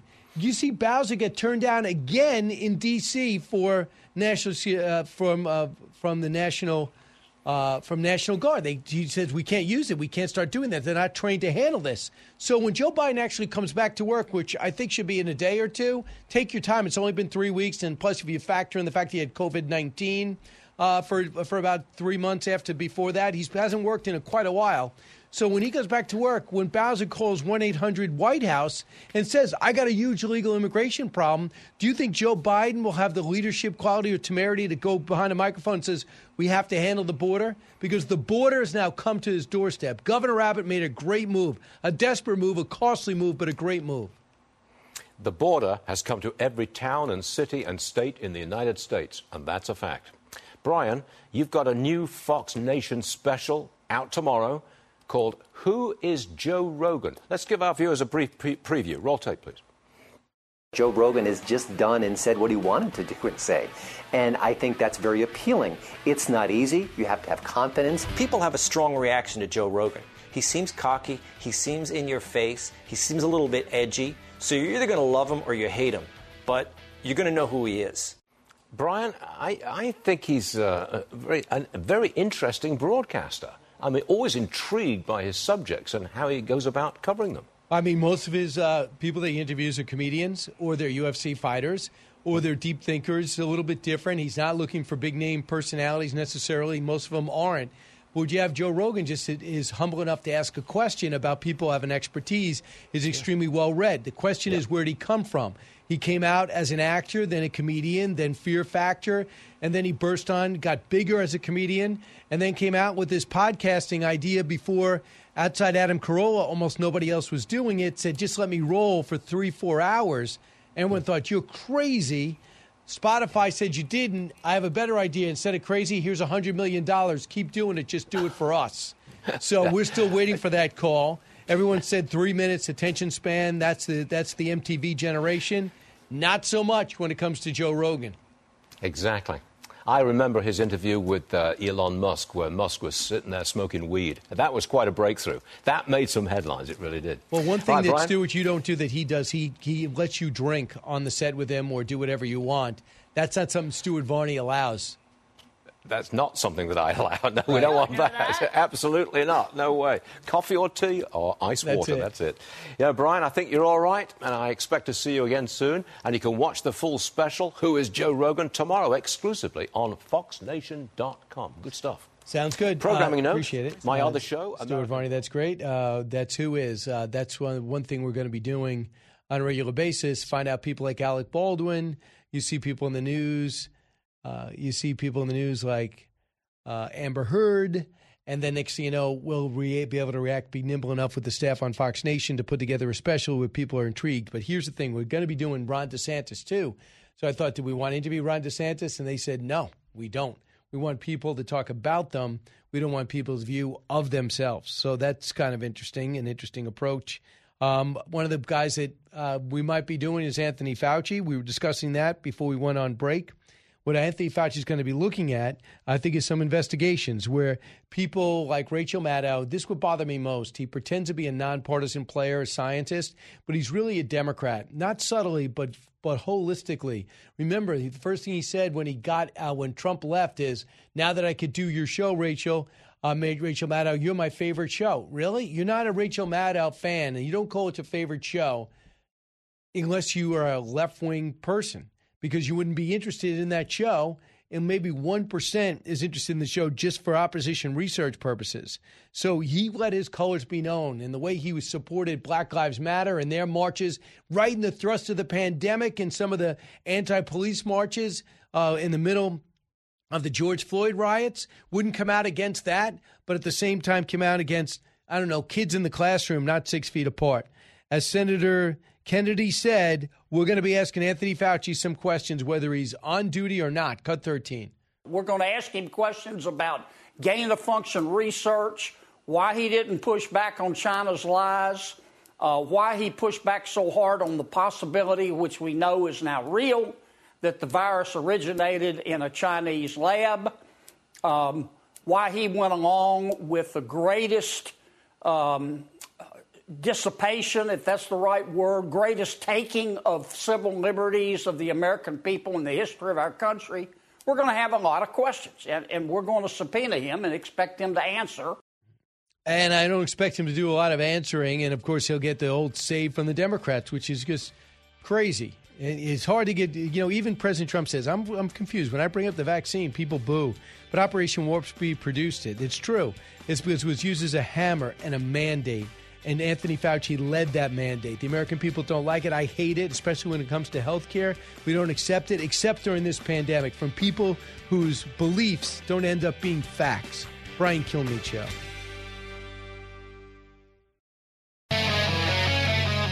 Live from the Fox News radio studios in New York City, fresh off the set of Fox and Friends, it's America's receptive voice, Brian Kilmeade.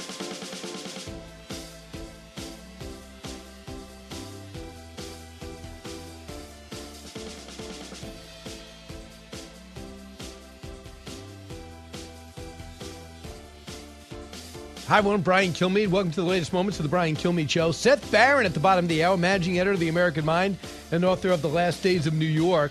You want to go inside New York and its politics? He's one-stop shopping there. And Josh Kraushaar standing by, senior political correspondent at Axios. You see him all over our channel, too. And we're monitoring all series of events. By the way, I haven't discussed this yet, but it looks like Russia is beginning to shut down the Nord Stream 1 pipeline to Europe, which Donald Trump said, why even do it in Nord Stream 2? You should have a Nord Stream 1, which means they're letting Europe play to being toyed with. Let them know that, hey, you know what? If you don't do X, Y, and Z, maybe I'll shut down natural gas entirely. Why would you go in bed with your enemy, someone capable of doing this? Let's get to the big three. Now, with the stories you need to know, it's Brian's Big Three. Number 3. Right now, we're dealing with a politically motivated policy emergency, and we think it can be a crisis in our city. That's why we've asked for federal support. Mayor Bowser in D.C. and New York City are starting to get a true taste of the border state chaos Biden has caused, and help is not on the way for the mayor, Adams or Bowser. Number 2. You hate to think politics could affect Tony Fauci's judgment as a scientist, but is it possible this thoroughly nonpartisan man of medicine has thought about what might happen in November when the Republican Congress takes over? Yeah, that is kind of strange. Fauci says he's gone in December, but clearly Republicans are not done with him, while Dems call him a hero. I believe he's done great harm to millions while never admitting a single misstep. Number 1. The one thing that clearly is wrong is the Biden White House should not be able to waive the executive privilege of President Trump. That would make the executive privilege a nullity. Really? Alan Dershowitz, Trump on offense, that the government leaks contents of their raid in New York in the New York Times, saying there were 300 classified documents. We'll bring you the latest. And let's bring in Josh Kraushaar, the senior political correspondent with Axios. Josh, welcome back. Hey, Brian. Good to be back on the show. Hey, Josh, what are you finding happened since the raid with Donald Trump's fortunes on Mar-a-Lago? Well, look, politically speaking, Brian, he's only improved his standing within the Republican Party. There was an NBC poll out last weekend showing that more and more Republicans identify with Trump more than just the traditional Republican Party. You see his numbers going up with the base in a lot of recent polls. He's only enhanced his prospects if he decides to run in a 2024 presidential primary. Now, I'm not sure overall with the independents, the swing voters, I'm to be determined. We'll see where this legal case goes. But in the meantime, there's a lot, we've talked about this before, a lot of concern about the overreach of the bureaucracy, the FBI's decision-making in this case. And we'll find out what they've discovered, hopefully, in the near future. But in the short term, the base is much more aligned with Donald Trump right now. Right. It's strange. If I was to tell you this pre-Trump, well, there'd be a raid on a candidate or a former president's home, and they find documents there that are confidential, secret on any level, 300 confidential documents. You would say, well, that's trouble. They'll probably done. But with Trump, it's just a different barometer. How do you explain it? So Trump has really conditioned a lot of his core supporters to distrust the government, distrust the federal bureaucracy, even distrust law enforcement in the case of the FBI, at least the leadership in Washington. So that was the theme of his presidency. The party changed quite a bit in the last 5 years. So, even other Republicans looking to run for president, someone like Ron DeSantis, he would be running and is governing Florida with a similar theme about the overreaching bureaucrats in Washington and folks in Florida as well. Trump has done that on steroids, and he's targeted the FBI. He's targeted some of the law enforcement agencies. So inherently, there's a reflexive reason for Trump voters, Trump supporters, to be skeptical of the merits of the search by the FBI. So, are you someone who subscribes, Josh, that Democrats have momentum? I do. I mean, look, I think it's be careful not to overstate how much momentum, but Republicans were looking at a historic midterm election. It was about the numbers in the polls were as good as it's gotten for Republicans throughout most of the spring. Democrats have closed the gap a little bit. Their base is coming home. The gas prices are going down. It's still looking like a very good year for Republicans, just not quite where things look like in June or July. Understood. So part of the reason some people have pointed to is abortion, the Roe v. Wade, and the different governors who have said, okay, zero, there'll be zero, or they're just 15 weeks, whatever it is. It's forced everyone to look at this issue and bring it front and center. It's the last polls I saw, it had that issue as 1 or 2 among people's chief concerns. Is that what you're finding? Yeah, it's popping up. It depends on what poll you're looking at, but clearly abortion was not even registering as a top issue before the decision overturning Roe v. Wade, and now it's either number 2, number 3. The Fox poll had it way up on the list. I think the big takeaway is that the Democratic base is coming home. If you look at the polls throughout most of the year, they had nothing to celebrate. Biden's agenda was scuttled. The Republicans seem to be getting their way and blocking a lot of that agenda, and they just weren't excited about anything the party was up to. And the best way to kind of get your voters to the polls is through grievance and being upset about something. And when the court overturned Roe v. Wade and set in play the future of abortion rights in some key states, that gave Democrats something to show up for in the midterms. So if you look at the politics of it, the president got his CHIPS bill, he got bipartisan infrastructure bill, got bipartisan gun, some type of gun bill out there to a degree, and then he's just got his mini Build Back Better plan, and then he immediately stayed on vacation. And it doesn't seem to really help him that much in the polls. Some have speculated, I'm one of them, that it's because he's passing his agenda, not necessarily the agenda that helps the American people, first and foremost, inflation. This bill does not help inflation, even though it's named after it. They've quickly pivoted and now call it the climate bill, basically, even though it's named the same thing. Do you agree with that? That maybe the president's approval rating is at 40 because he's doing stuff for his people, not necessarily the American people? Well, I think you're right, Brian, that when you're calling something the Fight Inflation Act, and it doesn't really, that's not the purpose of this bill, it really raises some credibility issues. It also acknowledges that the Republican argument that inflation is the top issue, the cost of goods, the cost of gas, that's the number one issue in the race. Democrats are basically saying, yeah, we agree with you, because we needed to brand this as a fighting inflation bill, even though it's mainly about climate change and healthcare prices.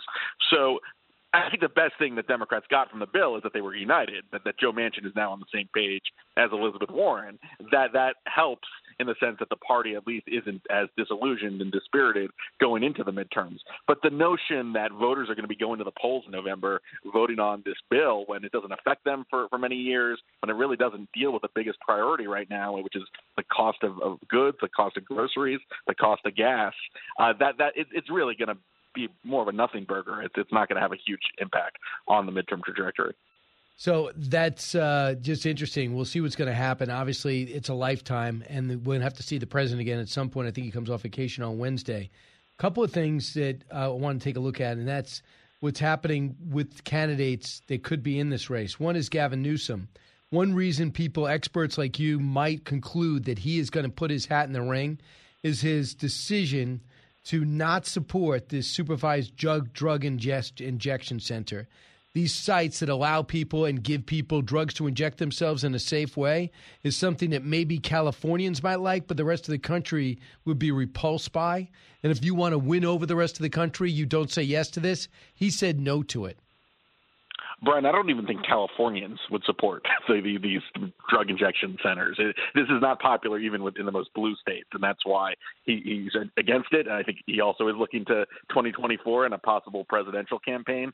That said, like, there are a lot of other issues in California. This is just one of the many problems that California is facing, whether it's rising crime, homelessness, the rise of real estate. It's hard for anyone in the middle class to afford a house in some of the big cities and big markets in California. So, yeah, the part of the Newsom challenge, if he ever wants to run for president, is dealing with the California story, which has not been a good story for a whole lot of Californians lately. Now, I do think that Newsom, the Democratic Party has moved leftwards.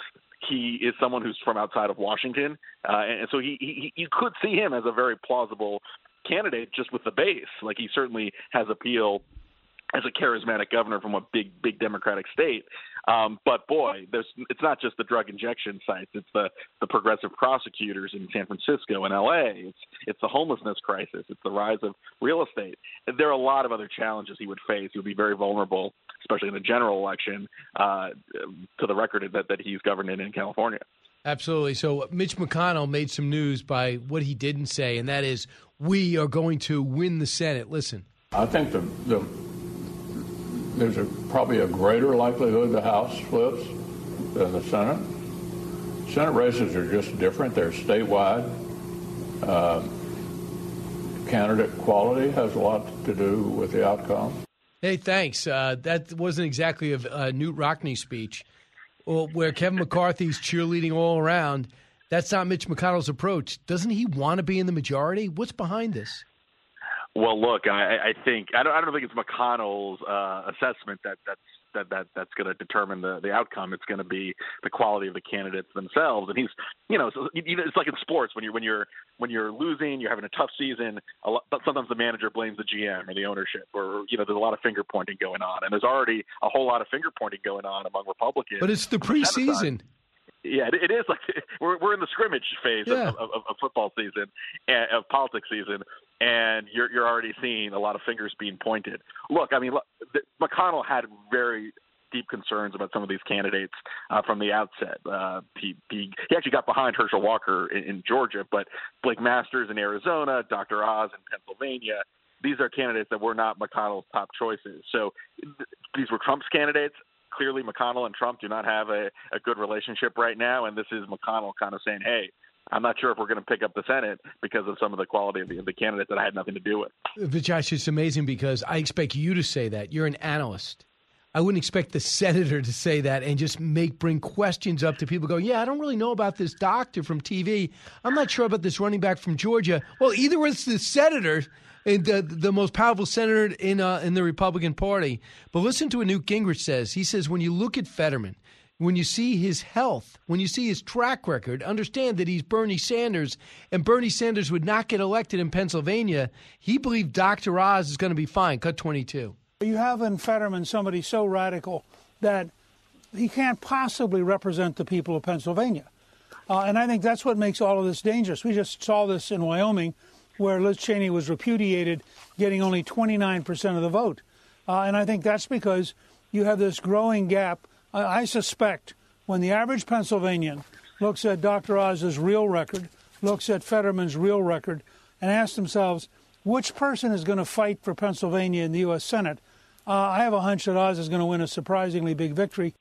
And I know Newt has worked personally with Herschel Walker, too, to get him ready on various issues. Walker's within the margin of error. What's the biggest hurdle for Oz? Yeah, the biggest hurdle for Oz is, frankly, the Republican. I mean, he did not convince a whole lot of conservative Republicans, even with Trump's endorsement, that he was credible on some of the big issues they care about. So the biggest issue, I think Newt Gingrich is right, that, as this becomes a race between a very progressive guy in Fetterman and Oz, I think some of those Republicans, some of those conservatives come home to Oz. But his biggest worry is just getting the Republicans on the same team. Because it's not just McConnell. You have a lot of conservative activists in Pennsylvania that watch video of Oz's show, and he said things that they don't align with their worldview. But I think that race is going to close. Pennsylvania is always a close competitive state. And same with, Georgia is close. Herschel Walker is trailing in the polls, but it's only by a few points, mostly margin of error. And, you have a bunch of races that are still competitive, and Republicans haven't started spending a whole lot of money yet. You're going to see a lot more money in the next couple months, tens of millions of dollars into these big Senate battlegrounds. So Brian, you're right. This is the preseason. This is like, doing some scouting reports on the teams, and maybe someone doesn't think they have a good chance, but the races really haven't begun yet. We're going to start seeing the ads. We're going to start seeing these candidates on the campaign trail, and that's when people start paying attention. Josh, if President Trump gets into the race, the legitimate candidates I see getting in would be Governor Christie, I see Governor Youngkin, and Mike Pence. Do you see any others, the legitimate candidates? Well, Ron DeSantis, I think, is going to be a big against question Trump?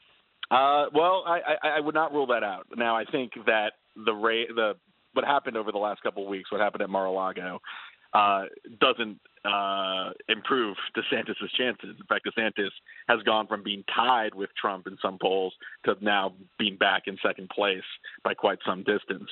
But no, I would not. It depends on how Trump looks by the time DeSantis has to make a decision.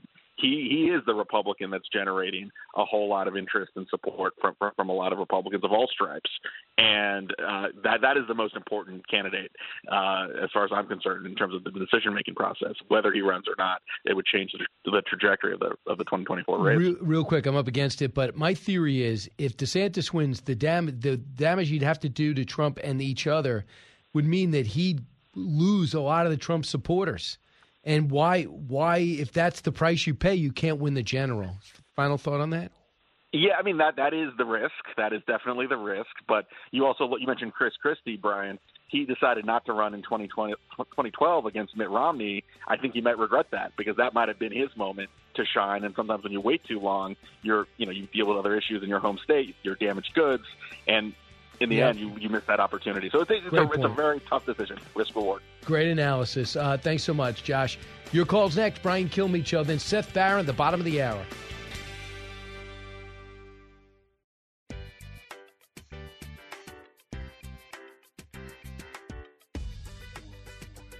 A talk show that's real. This is the Brian Kilmeade Show. Isn't it wild that Hollywood in general is very anti-gun? Yes. But they promote guns more than any other media on the planet. Right. All their best movies, whether it's The Gray Man or whether you're watching The Terminal List or Mission Impossible, right. It's all guns save the day. Guns kill aliens, guns kill werewolves, guns kill everyone. Yeah. Everyone bad gets killed by guns. That's right. But guns are bad and you shouldn't have guns. It's crazy. Yeah, Joe Rogan knows Hollywood and knows hypocrisy. Alex, real quick in WABC in Brooklyn. Alex. Yeah, thanks for taking the call. Actually, about what Joe Rogan just said, could be Hollywood. They feel responsible for many of the shootings because they're educating kids into this environment where they're watching all these shooting movies. Could be they want the guns out of the streets and out of the hands of these kids because they feel partly responsible. But the thing about the border I wanted to talk, I think that it's so wrong to give for these illegal immigrants cell phones, five-star hotels, and all this money when we have thousands of homeless veterans and homeless American people on the streets. Why are we treating the illegal immigrants better than these people that are homeless on the streets? I understand maybe, bring them in because you feel bad for them, but why are you treating them better than our own citizens? I hear you, Alex. There's so many other things that New Yorkers need. You can't be giving it to people that don't even pay taxes here.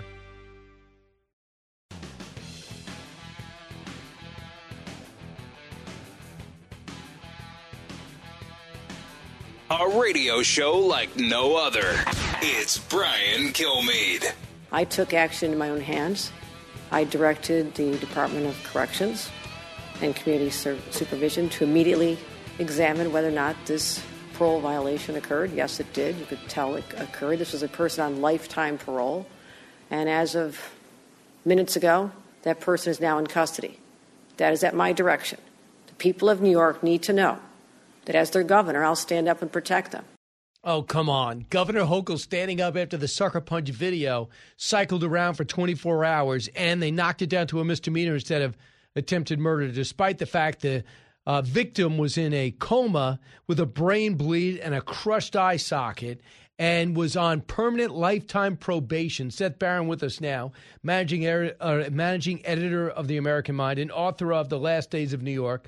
I would say Seth knows enough about New York politics than just about anyone over the last few decades. Seth, your reaction to Governor Hochul stepping up and being tough on crime? Oh, she's a superhero, Brian. She's going to save the city. Oh, I mean, that was just too rich. I mean, for one thing, yes, this guy was on lifetime parole for raping a teenager 30 years ago. So she's basically saying, we should be happy that he did that because otherwise he'd still be on the streets. I mean, that's the real problem. The fact of the matter is his parole should have been violated instantly. And, she didn't have anything to do with that. The real question is, why was he allowed back out after punching this guy in the face? That was ridiculous. And it's because of these terrible bail laws, and she won't do anything about it. And would you say the Brooklyn DA pushed for that too? The Bronx DA. Bronx. Oh, absolutely. Absolutely. The Bronx DA downgraded the charges. The cops had him charged with attempted murder, and she downgraded it to a misdemeanor assault. How is that a misdemeanor? Walking up behind somebody and punching them? There was no fight. There was no argument. Listen, the main problem is Kathy Hochul doesn't want to do her job. She doesn't want to push the legislature to change these laws or impose a danger. Do you realize, Brian, New York is the only state in the entire country that does not have a dangerousness standard, which means that the judge can say, okay, well, this person's clearly a danger to the community. They're not getting bail. New York doesn't have that. And you know why? Because the leftists say, oh, that'll just let racist judges, keep black and brown people in jail. I mean, that's ridiculous because we're talking about judges up in the Bronx, like the most liberal judges in the country. This is a total disaster. Kathy Hochul is ridiculous. I can't imagine anybody is going to buy this. Well, I don't think anyone is, but Lee Zeldin was about to have a press conference, and she trumped him by 30 minutes in order to say that. That tells you everything you need to know. Look, the state, the people in power in the state have completely lost it. All Hochul wants to talk about, and this goes for Eric Adams too, all they want to talk about is guns and the need for federal gun control, as though that's going to save New York. So whenever there's somebody punches somebody stabs somebody, that's like the worst day for them because they can't start squawking about guns and also the need for federal gun control. Seth, also they wanted to talk about qualified immunity. That's what, if you want to win in New York and beat the odds where there's every 3 Democrats for every 1 Republican, you have to run on crime because it's affecting everybody's life, and even in the suburbs, but especially in the city and soon in the extremely nice areas, it bleeds into there, pun intended, often. And that's what I think Lee Zeldin has to run on, and he's got to get somehow into the city. I think he's got upstate. I think he's got the majority of Long Island, but he needs about 30% in New York City? Yeah, I think. Well, I've heard that basically he would need 1/3. Look, it's a tough. It's tough for a Republican to win a statewide election. If it's going to happen, it could be this year because, the failures of the Democrats, who have total control of the entire state, and they got everything they want, and everything's and we see what it got. We see what we're getting. It's just a total meltdown. Every single day, Brian, every day, there's another case of somebody getting punched on the subway, somebody getting stabbed in the subway, somebody getting stabbed in a park. It's ridiculous. We didn't see this before. It's not a mystery. It's a question of policing and law enforcement. And it doesn't have to be heavy-handed. It's just like, hey, let's arrest people. It's the same people committing the crime, right? The same people committing the crime every single time. The majority of the crime, there's a very small number of people, but the cops are disempowered. 30 to 35,000 allowed with the NYPD. Now, Eric Adams seems to be talking a big game, unlike de Blasio Has he made any market improvement in any place? Well, murders and shootings are down a little bit, but I mean, crime is up 34%. Violent crime is way up. So, I mean, I guess maybe they've gone after a few of the people who are the shooters. But, I mean, as far as, like, random street crime, no, it's terrible. I mean, he seems to really enjoy, like, being the mayor. Apparently that's what, like, Bloomberg has said about him. Like, he just likes being mayor.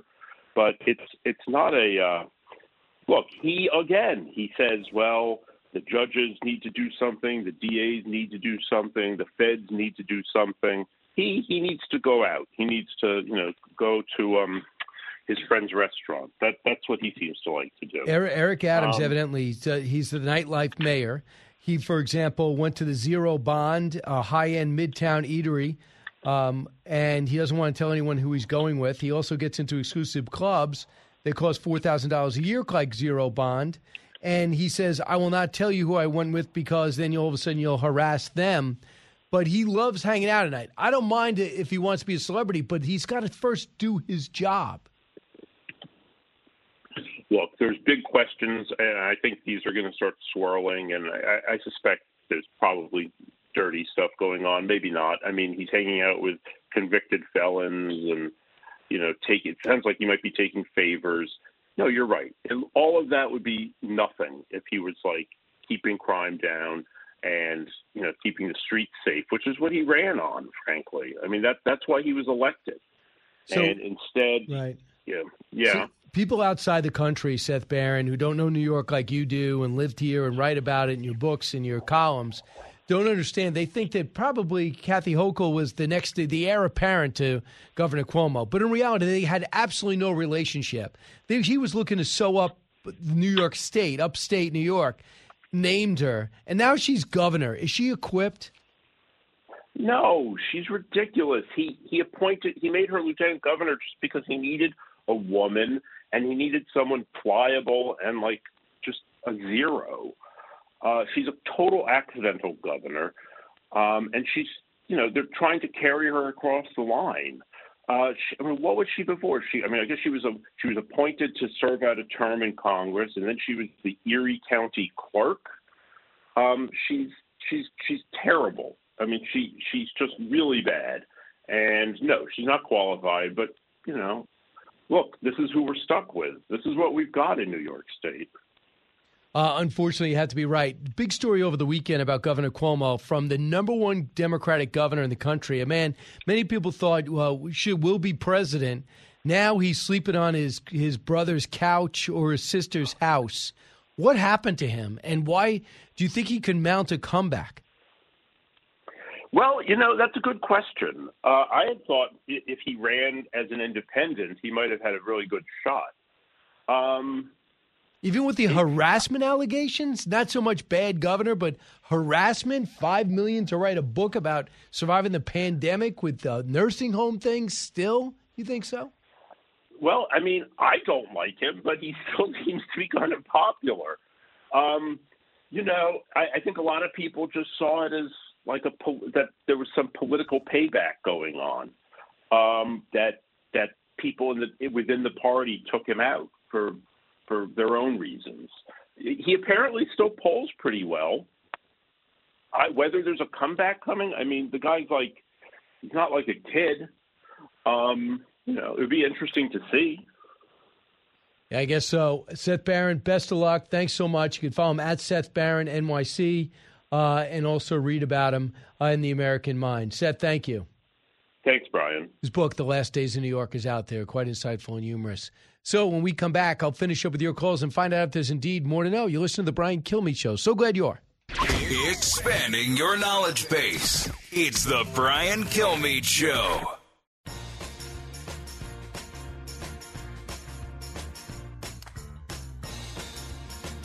The more you listen, the more you'll know. It's Brian Kilmeade. Hey, welcome back, everyone. I got a few minutes here before we close out the show. Just let me remind you, if you want to have a great red, white, and blue night, a night that you'll enjoy, be able to interact, It was something I love doing on this show. Go to BrianKilmeade.com. I'll be in Albany at the Egg September 8th. And November 11th, 12th, and 13th, I'll be from Brandon, Mississippi, going out over to Tulsa, Oklahoma. So go to BrianKilmeade.com, order tickets, and if you get the VIP, I get there early and have a chance to talk to you, answer your questions, sign your books. So let's find out if there's more to know. More to know. Tom Brady returns to Bucs practice. Nice of him. 11 days off after he took 11 days to deal with a personal issue. What is that about? Brady initially left camp on August 11th with Bucs head coach Todd Bowles explaining to reporters at the time the quarterback was dealing with some personal things. Meanwhile, the Bucs played 2 preseason games while Brady was out, losing to Miami and to the Titans August 20th. I'm wondering if this guy's even committed. Does he still want to do this? Does he want to be a celebrity? I mean, I hope it's nothing serious, but if it wasn't really serious and he just wants to do personal things, I mean, come on, what's happening? Yeah, how does that go to the rest of the team? How does it make them feel? Right, guy retired. Stay retired if you don't want to play it. If you're having a personal issue, something with your family, then go have at it. You're 45 years old, you should be able to. But if it's just to do a production deal or a business deal, that's not cool. Next. Brady denies being the Masked Singer appearance during the break on the Buccaneers. TB12 had social media in a frenzy last week when one user speculated the quarterback was taking a break to be the Masked Singer. On top of those, Brady's absence had been a mystery, and considering the Masked Singer is all about secrets, it would make sense for him to do that hush-hush. So, I mean, could Tom Brady even be more perfect if he had this amazing voice? What is the theory? You actually sing and they guess who's singing? Yeah, you're in some elaborate costume, so you can't tell who the person is at all. And they sort of sing and dance a little bit, but the costumes are usually pretty big. Didn't Rudy Giuliani do it and someone storm off? Oh, yeah, one of the judges. Why would you do that? But I mean, I really don't think he is, but imagine he comes out and has his, Michael Bublé voice. I mean, it wouldn't be fair. It's really your voice. It's really your voice, yes. Wow. That's the whole thing. They're not judging you on, what you look like or anything. It's strictly who has the best voice.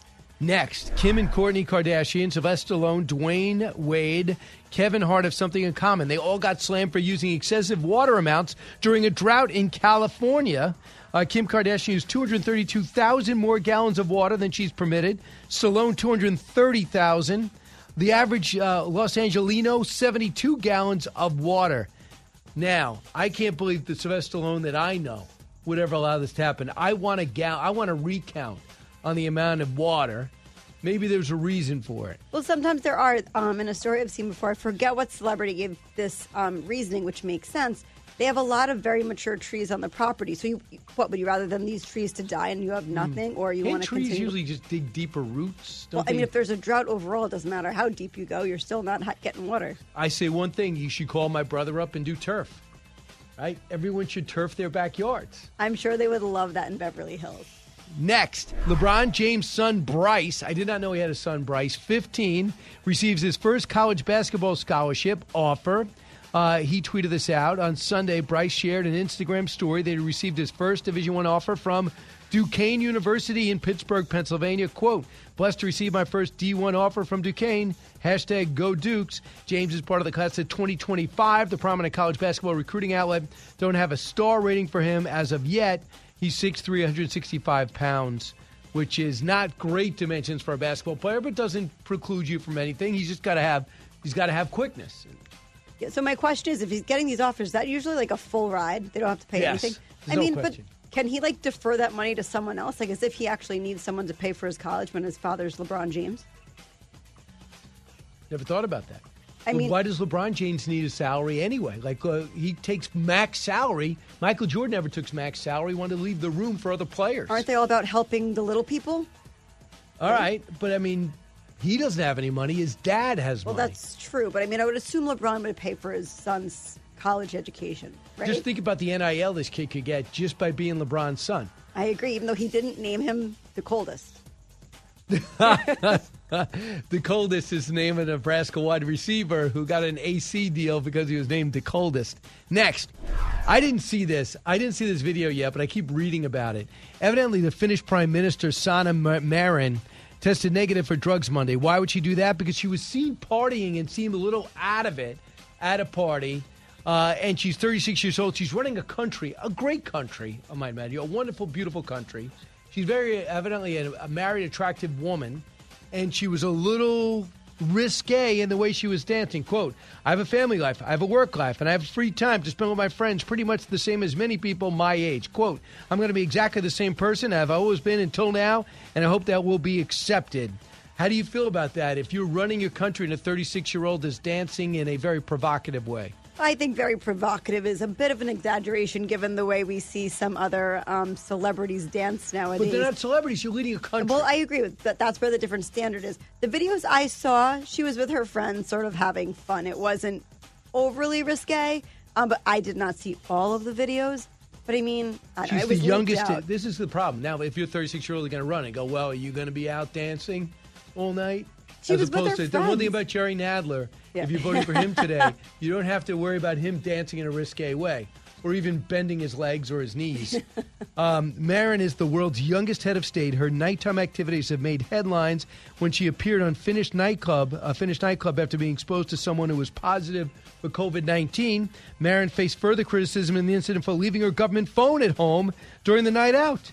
I should have used better consideration on Saturday night, Marin wrote on Facebook. I'm really sorry. But is she? It's because she's honestly like younger and attractive. Again, like you see sort of the headlines right about Mayor Adams going out. You don't see these negative stories as much as you have about her, right? True. You don't want to see him dancing. That's why. Governor Gavin Newsom on Monday vetoed a bill that would have allowed major cities like Los Angeles and San Francisco to set up facilities where drug addicts can shoot up supervised. It was called SB 57. Newsom conceded such facilities would be helpful, but worried that if someone without a strong plan, they could work against his purpose, worsening drug consumption. You think so? Worst idea ever. I understand that whole thing about give drug addicts drugs so they do it free and they don't use dirty needles and die and spread hepatitis or whatever it is. But you do not win national office if you do this. Makes one think that he's thinking beyond California, because in California, he would have faced almost zero blowback. Yeah, if he didn't want to become the president, he would not have vetoed this. Sad day for California's overdose death, says State Senator Scott Wiener. I would change his name. A Democrat from San Francisco who authored the bill called Newsom's veto tragic and a huge lost opportunity. Indeed. Or you could just enunciate his last name differently. Weiner? I don't know, maybe. Maybe it is Weiner. But we're not Wiener.